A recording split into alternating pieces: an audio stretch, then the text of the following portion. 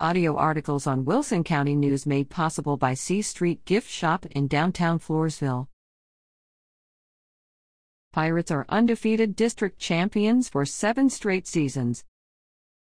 The POF Pirates were once again undefeated in district play after defeating the Karnes City Badgers 44-13, November 3rd in Karnes City. The Pirates have been undefeated in district since the 2017 season, making this their 7th consecutive season. Pirate season stats. The Pirates finished the regular season with 3,743 yards of offense, 374.3 yards per game, and 399 points, 39.9 points per game. During the entire regular season, the Pirates gave up to their opponents a total of 1,849 yards, 184.9 yards per game, and 68 points, 6.8 points per game. The Pirates finished the regular season with 55 touchdowns, 24 passing touchdowns, and 31 rushing touchdowns.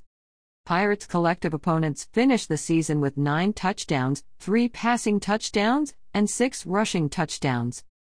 The Pirates will take on Hebronville for the Bi-District Championship on Friday, November 10th at 7 p.m. at Pirate Stadium in Mathis. With sports at WCNonline.com.